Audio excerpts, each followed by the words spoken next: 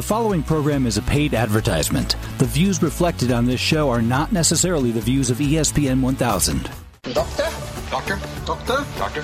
Doctor? Doctor? Doctor? You're listening to Sports Medicine Weekly with Steve Cashel and Dr. Brian Cole on ESPN 1000. And good morning, everyone. Welcome to another edition of Sports Medicine Weekly. My name is Steve Cashel. In a few minutes, I'll be joined by my co-host, Dr. Brian Cole, head team physician for the Chicago Bulls, sports medicine specialist, orthopedic surgeon from Midwest Orthopedics at Rush and Rush University Medical Center. This week on the show, we've got some great subjects and topics to talk about. We'll talk about men's health in Movember. That's right. Athletico's Brett Wapitish will join us, and we'll talk about the men's pelvic floor and also some of the things that they specialize on and how they're helping their male patients in this very interesting subject, and also in the Men's Health Month of November. Also, we're going to talk a little bit about Michael Carter-Williams, a member of the Chicago Bulls. He has a bone bruise, and Dr. Cole will tell us what that is exactly and how it's treated, and when we can get Michael Carter-Williams back on the court. And then we'll talk about ankles for life, the rise in Achilles injuries as well. Dr. Simon Lee, an orthopedic surgeon from Midwest Orthopedics at Rush, will join us here in studio talking a little bit about foot pain and how they treat it. Stay with us. Our website is sportsmedicineweekly.com. Back to get it going right after this on ESPN Radio. Feeling tired, sluggish, and overweight? If you're looking to lose weight and gain energy, join us in Karen Malkin's 14-day transformation cleanse. You're going to absolutely love this Whole Foods cleanse. You'll feel great, lose weight, build lean muscle, improve sleep, boost metabolism, and enhance athletic performance. This VIP done-for-you cleanse comes with a 14-day transformation wellness bag containing MCT Lean Vegan Protein Blend, fat-burning MCT Lean MCT Oil, snacks, superfoods, recipes, guidelines, videos, and other surprises. You will absolutely love this program. Sign up at 14daytransformation.com. That's the numbers 14daytransformation.com, or visit Karen's website at KarenMalkin.com. That's KarenMalkin.com. You're listening to Sports Medicine Weekly with Steve Cashel and Dr. Brian Cole on ESPN 1000. Back here on Sports Medicine Weekly, Steve Cashel, Dr. Brian Cole. Thank you for joining us on this Saturday morning. And Dr. Cole, we've got one of your partners in-house, one of your doctors at Midwest Orthopedics at Rush, Simon Lee. Dr. Lee, thanks for joining us. And what do you specialize in? I'm a orthopedic surgeon who specializes in foot and ankle disorders. And Dr. Cole, it's so important, right, to have this variety at Midwest Orthopedics at Rush, because, you're doing a certain type of surgery and treatments, and then you've got all these specializations, correct? Yeah, I mean, we often joke, like, I only do left shoulders and right knees. We've become really hyper-specialized, which on the one hand can honestly be frustrating for a patient where they would like to sort of show up and have everything managed. But the flip side is that by specializing in certain joints, it makes a huge difference because, the body of knowledge for orthopedics probably doubles every 5 years. And that includes all these different treatment options. So there's no possible way to stay on top of sort of all these evolutionary things that are happening. So Simon is one of our premier foot and ankle specialists. And one of the things that we've begun doing is we've started these various campaigns for education. We started Shoulders for Life, Knees for Life, and now Simon and his partners, foot and ankle partners, have been largely responsible for establishing Ankles for Life. And maybe, Simon, we've added to our foot and ankle group. Maybe just briefly tell us, all of our foot and ankle surgeons who make up our section of foot and ankle surgery now. Yeah, so including myself, the most senior partner with us is George Holmes, and then there's Johnny Lynn, and then we recently added another new partner, Kamran Hamid, to our group. So there's 4 of us now specializing in foot and ankle disorders with our practice. And you have a fellowship now? Yep, and we've started our own fellowship. So we've actually started training orthopedic residents to become foot and ankle specialists ourselves. And so we are on our 4th year of fellowship training. Yeah, here. That's a big deal because one thing is to be just in practice. Next is to be in practice and do academics, which is research.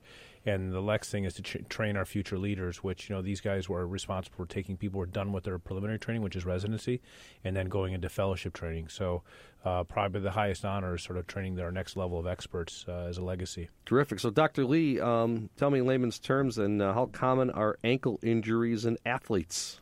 I mean, if you took one of the most common injuries in orthopedics in general, it would be your ankle sprain. I don't think we necessarily all get formal treatment for them, but that's the most common orthopedic or injury in the country. But certainly major foot and ankle injuries probably ranks number 2 or 3 in terms of sports injuries. Are they more prevalent in young or older weekend warrior athletes? I think we get a little of everything, but I think certainly I think we're seeing a general trend towards being healthier and more active and kind of athletic. So I think certainly we're seeing it in a lot of older people who I think aren't doing some of the proper things to kind of keep, I would say, their ankles tuned up and kind of ready to go. So I think certainly while we see it in a lot of athletic kind of, club sports and year-round athletes, we're also seeing it in the older population that's trying to keep active as well. I mean, I will tell you that for my experience with the Bulls, the foot and ankle and this followed by hand are probably the 2 most common things I see. We see plenty of knee issues, but foot and ankle by far and away. Like, remember we had one year a couple years ago where we had like 5 cases of plantar fasciitis. I mean, if you looked at the lost time, it was amazing, and I think a lot of it was due to shoe wear and so forth. But we have like these themes every year. One year it's like lots of ankle sprains, the next year it's plantar fasciitis. We've had a few turf toes, something that we typically see. Steve, you may remember we've talked about that. Sure. Something we would typically see in the NFL, but we actually were getting in the NBA. And it's fascinating. Like, for example, ACL injuries for a while were largely due to changes in shoe wear and turf and interaction and things like that. I really believe that there's some relationship between, the evolution. It'd be really interesting to track how shoes have changed over time, what's led to different types of injuries, because there clearly is sort of the flavor of the month every year in the NBA in terms of what we're seeing. Yeah, and I think it's certainly a frustrating type injury with foot and ankle stuff, because I think it's a little bit of a wear and tear and kind of a chronic overuse type of thing. So you're trying to keep these people moving and kind of on pace, but at the same time, sometimes they just kind of need a break, but you don't get that type of break sometimes. Let me ask you a question. Athletics. We go through this periodically. Almost all of our guys now get taped. It's interesting. In college, some of them have never been taped before. And we early on had an ankle sprain in a young man. I'm not going to use his name, but he had never been taped before. Now he's getting taped every game. Because how are they not taping in college? We got taped in high school. I know. It's I think it's not like it's a deficiency. I would tell you a lot of players are being taped, but it's just some people don't like the feel of it. They've never had an ankle sprain. They just sort of they just don't do it. And in the data on taping is really fascinating. I mean, it starts to break down in the first several minutes of play, and it generally has to often be redone. So I'm curious, Simon, and you may not know the answer because this is an area that I'm not sure. This is really training room stuff, but training room versus braces. Like when you get the younger kids who come in, probably lots of girls get these recurrent ankle sprains or more lax. What's your recommendation? Because some of these schools don't have the resources to provide this. What's your answer for the younger age group who doesn't have a full-time athletic trainer necessarily? Even if they do, they say, hey, should I tape or should I brace? And then what's the role of rehab in sort of preventing recurrent ankle sprains? Yeah, I mean, that's a double-edged sword, I say, because I think you're taping to kind of give patients and athletes some confidence and kind of give them a little bit more security and support in the ankle. But ultimately, I think you want them to be strong enough and kind of have appropriate proprioception so that they're not actually spraining their ankle. So I think when they're a little weak or a little bit lax, giving them that little extra oomph or a little push to kind of keep them competitive and not have that apprehension is the key. But at the same time, I think rehab is of utmost importance. So I think a common example is ACL. I think a lot of the actual physical therapy training and proprioceptive training for these athletes is just as important as talking about trying to brace them or kind of preventing the injury versus kind of do you think treating one it afterwards. So from a prevention point of view, do you think one versus the other? Do you have any strong sense bracing versus taping? I know we've gravitated more towards taping. Yeah, and I think taping is probably a little bit more customized. The problem is, like you said, it's very labor intensive. So if you get a trainer at a local high school and he's got 400 kids walking in practicing every day, it's kind of hard to get that many ankles taped. So I think the resources you have with the professional team is significantly different than high school or club teams. Okay, and then finally, I get this call about probably twice a month, and you see a lot of these guys.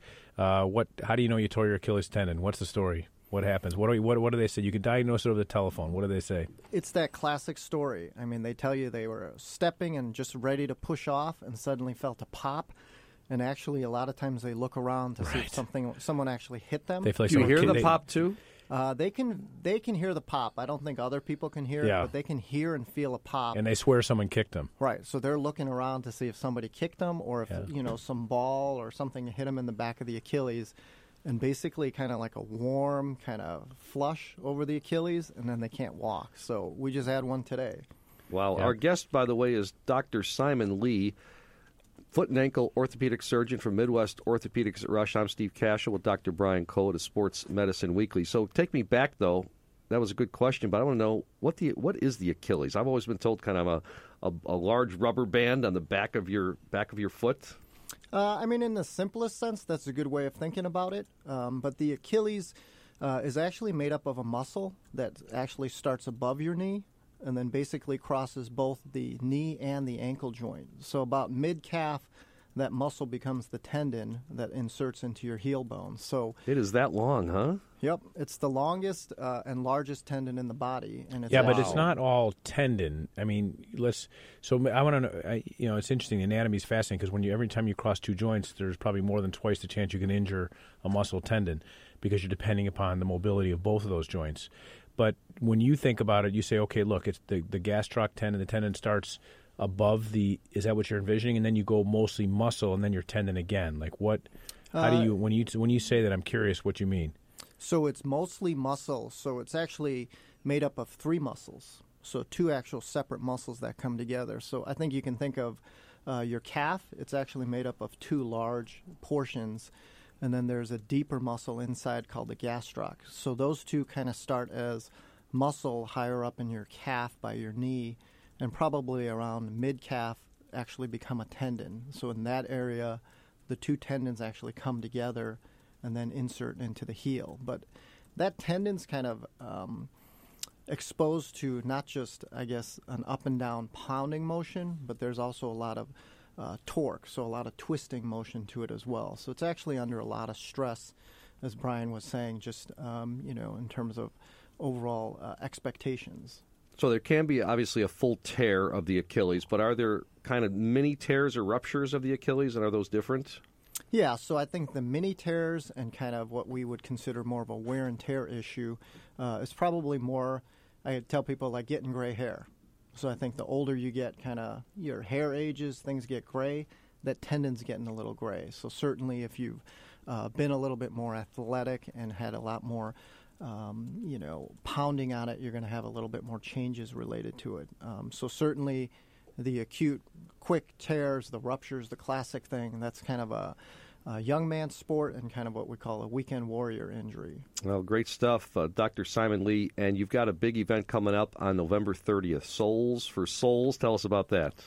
So this is a national event, and essentially yearly, right around Thanksgiving, here in Chicago, we will do cover a local homeless shelter. So essentially we provide foot care, foot exams to about 200 of the homeless, and then we will basically distribute shoes and socks for all of those guys before the winter starts. Wonderful stuff. Dr. Lee, thanks so much for joining us. You're welcome. Thank you. Appreciate it. That's Sports Medicine Weekly's Dr. Simon Lee. I'm Steve Cashel with Dr. Brian Cole. Back with more after this on ESPN Radio.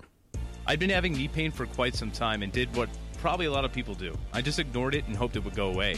After a month, I couldn't take the pain anymore. I went to my family orthopedic. He told me that I needed physical therapy. When I received my prescription for therapy, the first thing I did was search PT companies online. I came across ATI Physical Therapy. It's close to home, has some great reviews, and when I called, they verified my insurance, scheduled me right away. No wait, everything was so easy, and the staff was great. They kept my doctor informed of my progress along the way. Honestly, I look forward to going to my appointments. ATI made me feel like my recovery was their most important priority. I'd recommend them to anyone needing physical therapy. The experience was something I'll never forget. To learn more about what it's like to be a patient at ATI Physical Therapy, visit ATIPT.com and start your journey to get back to your best today. ATI PT. MidwestOrthopedics.com. Midwest Orthopedics at Rush is nationally recognized as a leader in comprehensive orthopedic services. As team physicians for the Chicago Bulls, Chicago White Sox, and Chicago Fire Soccer Club, their physicians understand the importance of quality care for high-performance athletes and weekend warriors. Regardless of the level of the athlete, recreational, high school, college, or even professionals, Midwest Orthopedics at Rush strives to provide the highest quality, state-of-the-art healthcare services. To better serve their patients, they provide expert care across 5 Chicagoland locations with a new location in Munster, Indiana. Their cutting-edge research, diagnosis, methods, and treatments make them the highest-ranked program in the state of Illinois by U.S. News and World Report rankings. For more information or to schedule an appointment, visit them at rushortho.com or call 877-MD-BONES. Midwest Orthopedics at Rush, when only the best will do. You're listening to Sports Medicine Weekly on ESPN 1000. Back here on Sports Medicine Weekly on this Saturday morning, Steve Cashel, Dr. Brian Cole. And Dr. Cole, of course, the head team physician for the Chicago Bulls. And Dr. Cole, of course, one of the early season injuries to a Chicago Bulls player happened to Michael Carter-Williams, one of the newest Bulls players who came over in that trade for Tony Snell from the Milwaukee Bucks. Terrific trade by John Paxson and Gar Forman. But unfortunately suffered a bone bruise early in the season. And I want to know, Dr. Cole, what exactly is a bone bruise? So, in the classic sense, you know what a bruise is. A bruise is like a contusion. It's a direct blow to something. So that's what you would be, most familiar with, right? Sure. But most of the bone bruises that I see in competitive sports are usually due to a direct impact while they're doing their sport. So, years ago we had Yao Ming come in with a bone bruise that happened in a very typical way, in a hyperextension injury. When they land, sort of the heel or the back of the foot takes all the load and it gets transmitted up to the level of the knee. And then there's something that gets picked up. The x-rays are typically normal, but then we get an MRI, and the MRI shows basically a bruise in the bone. And they're rarely catastrophic. They're rarely long-term. But the radiologists, for example, say this looks like a bruise. And in fact, it's almost like a stress fracture or a reaction in the bone just because the impact is so significant. For example, every ACL tear that we see, for the most part, has a bone bruise because the tibia translates over the femur, the shin bone translates over the thigh bone, it moves across it and almost like it's a dislocation, and there's this huge impaction that shows up on the MRI as what we call a bruise. Let me stop you there. So I'm thinking contact or non-contact, because I think Michael Carter-Williams was a contact injury, and we always talk about most ACLs are non-contact. Yeah, no, I think, honestly, I think his injury was what we call a hyperextension injury, where they come down and the leg goes straight and two surfaces contact each other with load. So bone bruise can be on many different parts of the body, but you're talking specifically about a knee here? Yeah, I mean, in this case, bone? we're giving an example of a knee, so the femur and the tibia, the shin bone and the thigh bone come into contact, and that's what causes the bruise. We see bruises in fingers, we see them in wrists and things like that, and they're basically due to a high load that transmits force through the cartilage surface to the bone beneath the cartilage. So think about the bone is the foundation and the cartilage like the icing on the cake, and then there's this direct impact, and depending on where they're located, they can be on relatively non-weight bearing areas, and when that happens, the recovery can be actually pretty quick. So we treat these almost like stress fractures. There's a reaction in the bone, there's overload, we sort of protect their weight bearing, keep them out of non-painful zones. We keep them out of painful zones by various range of motion or weight restrictions. And generally it gets better predictably very quickly. It doesn't require a whole lot of active treatment, but you got to give them some degree of rest so that the pain gets better so they can tolerate high load. Yeah, what is the treatment, if anything, then? Yeah, so first, there's a lot of things we learn. We look at the location by MRI, then we clinically evaluate and we say, look, how does the position of your joint line up with where that bruise is, and then we correlate with what's on the MRI, and they're usually 1-to-1. If it's in one location, you kind of know where they contact one another. So we try to restrict that range of motion location and restrict the load direct in that area so the bone can heal. Fractures take 6 to 8 weeks to heal biologically. These can take that long to heal to the point where they're completely healed, but they may get pain-free well before then. So we give these timelines based upon our knowledge and understanding of the location and what it takes to actually shut them down enough so that they get better. A lot like a stress fracture. Is it more of a pain tolerance situation then in the case of a bone bruise? Or are you talking about structure as well? It's generally less about structure and it's more about tolerance. I think the challenge here is it's not that an individual will get injured by going back with pain. I think, my first rule of thumb is that, if performance is suffering, that's when we limit them, because I don't want someone to go in if their performance is not normal and they're favoring it, because to me that maybe runs the risk of another separate injury. So we sort of gradually increase our activities to the point that if they have a little bit of discomfort, we don't want it to escalate, and we certainly don't want that degree of discomfort to be associated with any drop in performance. If those things can happen and there's a little discomfort, we let them progress. But if it translates into something where they're not performing as well or the pain starts to escalate, that's a whole different story. So a lot of monitoring then in a situation like this when you're kind of trying to figure out treatment plans and kind of a step at a time then and a day at a time, right? Yeah, we talk about this concept of something relative rest. Relative rest is not completely shutting them down, but shutting them down to the point where they can still stress their joints, stay conditioned, but not overwhelm the joint that's trying to recover from an impaction or a high-load injury. All right, that's Dr. Brian Cole, our head team physician for the Chicago Bulls, talking about bone bruise, something that Michael Carter-Williams, one of our Bulls players, has undergone. So let's stay with us, folks. Hope you do. We've got more of Sports Medicine Weekly right after these messages. On ESPN Radio. Returning patients who suffer from cartilage defects to an active lifestyle is the goal. Prochondrix, the latest solution from Allosource, is an innovative, cost-effective fresh cartilage allograft designed to restore cartilage and restore life. To learn more about Prochondrix or allografts, visit prochondrix.org. That's PROCHONDRIX.org.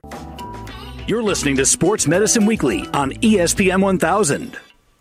Back here on Sports Medicine Weekly on this Saturday morning, Steve Cashel, Dr. Brian Cole. Net proceeds from our program, Sports Medicine Weekly, go to support orthopedic research at Rush through the LiveActiveNow.org fund. And our website is sportsmedicineweekly.com. Dr. Cole, I'm looking at you here in the studio, and you are clean-shaven, so am I. Did you know it's Movember? Maybe grow a mustache or a beard for Movember, Men's Health Month. Steve, I can probably do that in a matter of 24 hours. I don't know if you've ever seen how quickly it happens. But, yes, I'm aware it's Men's Health Month, November. It's something that I think often gets neglected, so actually happy to see it. And as you and I get into our early middle-age years, it becomes more and more relevant. All these things we got to start watching out for. Don't mention it. My goodness, I feel older every day. I don't really mentally, but physically, you know. Yeah, the aches and pains are coming. Well, let's bring on our next guest. He is from Athletico. They do such a marvelous job in growing every day.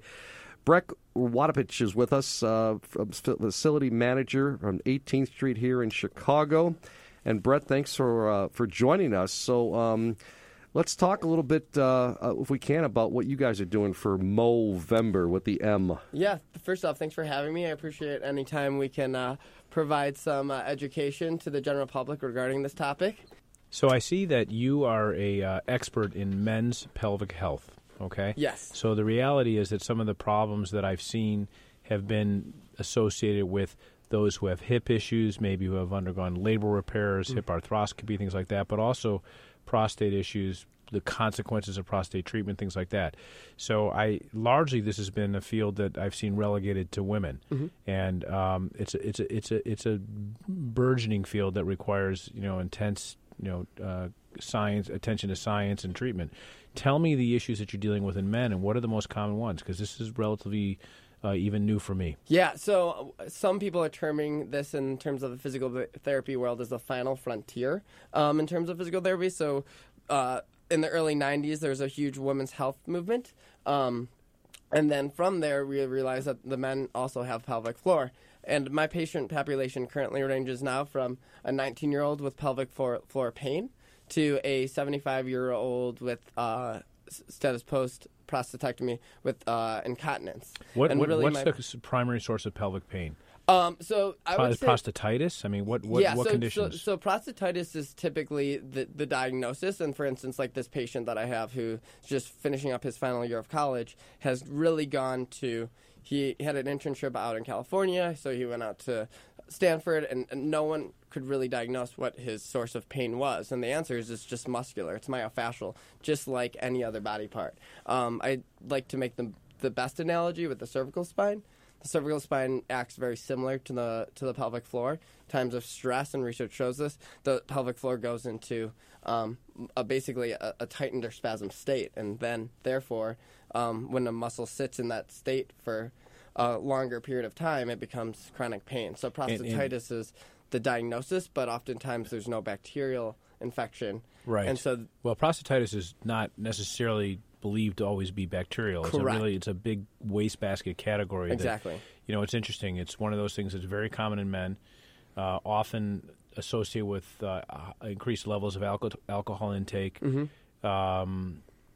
spicy food, sleep changes, things of that nature, and it's just a really significant level of discomfort, abdominal, perineal, pelvic, that may not have anything to do with an infection whatsoever, or might be viral, what have you. Are the urologists plugged into this as a referral source? Because they're beginning to. They're beginning to. I just had lunch with a group of uros a couple weeks ago, and I'd say some are like.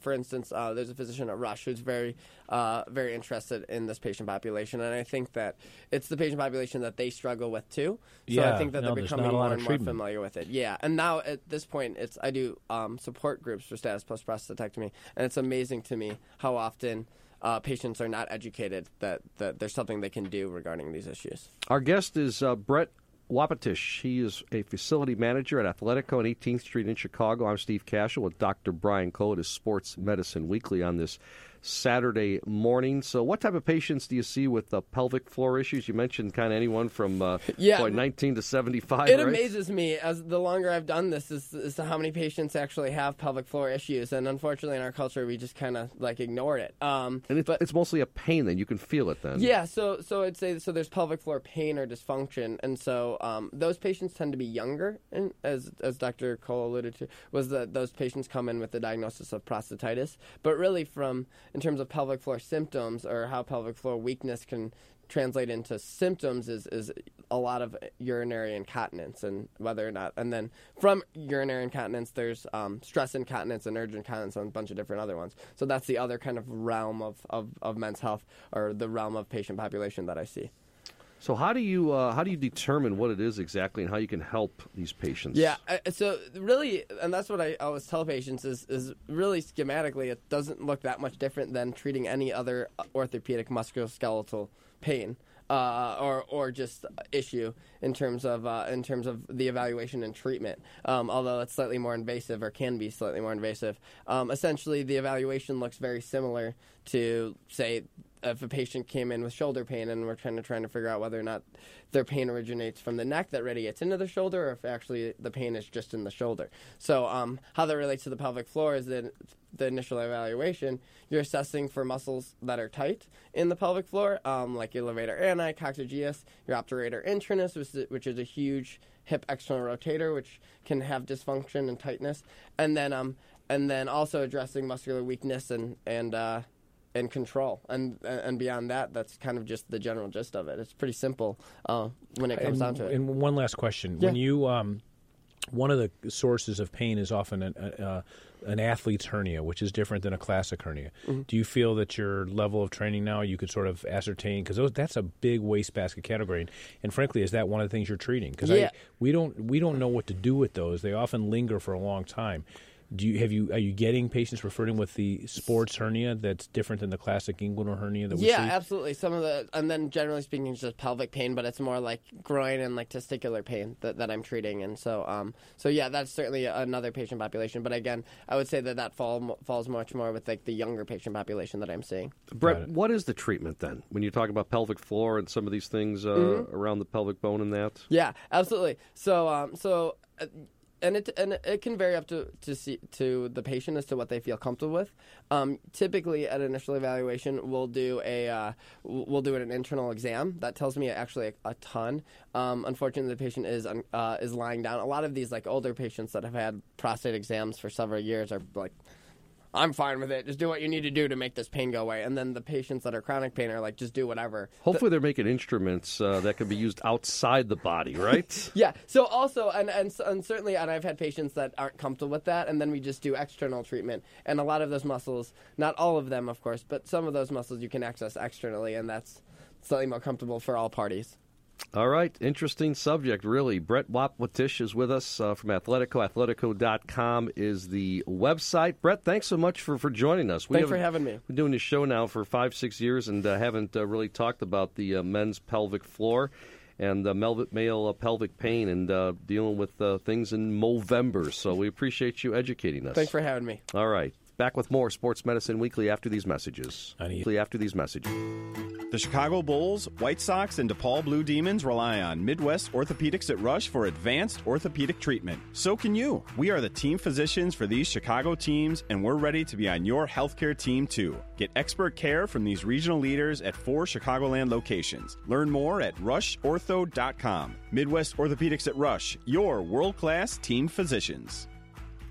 You're listening to Sports Medicine Weekly with Steve Cashel and Dr. Brian Cole on ESPN 1000. Sports Medicine Weekly has been brought to you by Athletico Physical Therapy, by Midwest Orthopedics at Rush, by Karen Malkin Health Counseling, by Integrated Orthopedics, by Allosource, by Donjoy Orthopedics, by MedWest, and by ATI Physical Therapy. Many thanks to our producer and board operator, George Katsarilos.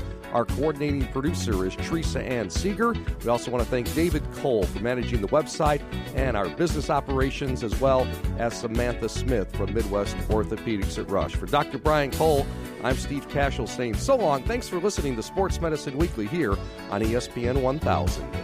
The preceding program was a paid advertisement. The views reflected are not necessarily the views of ESPN 1000.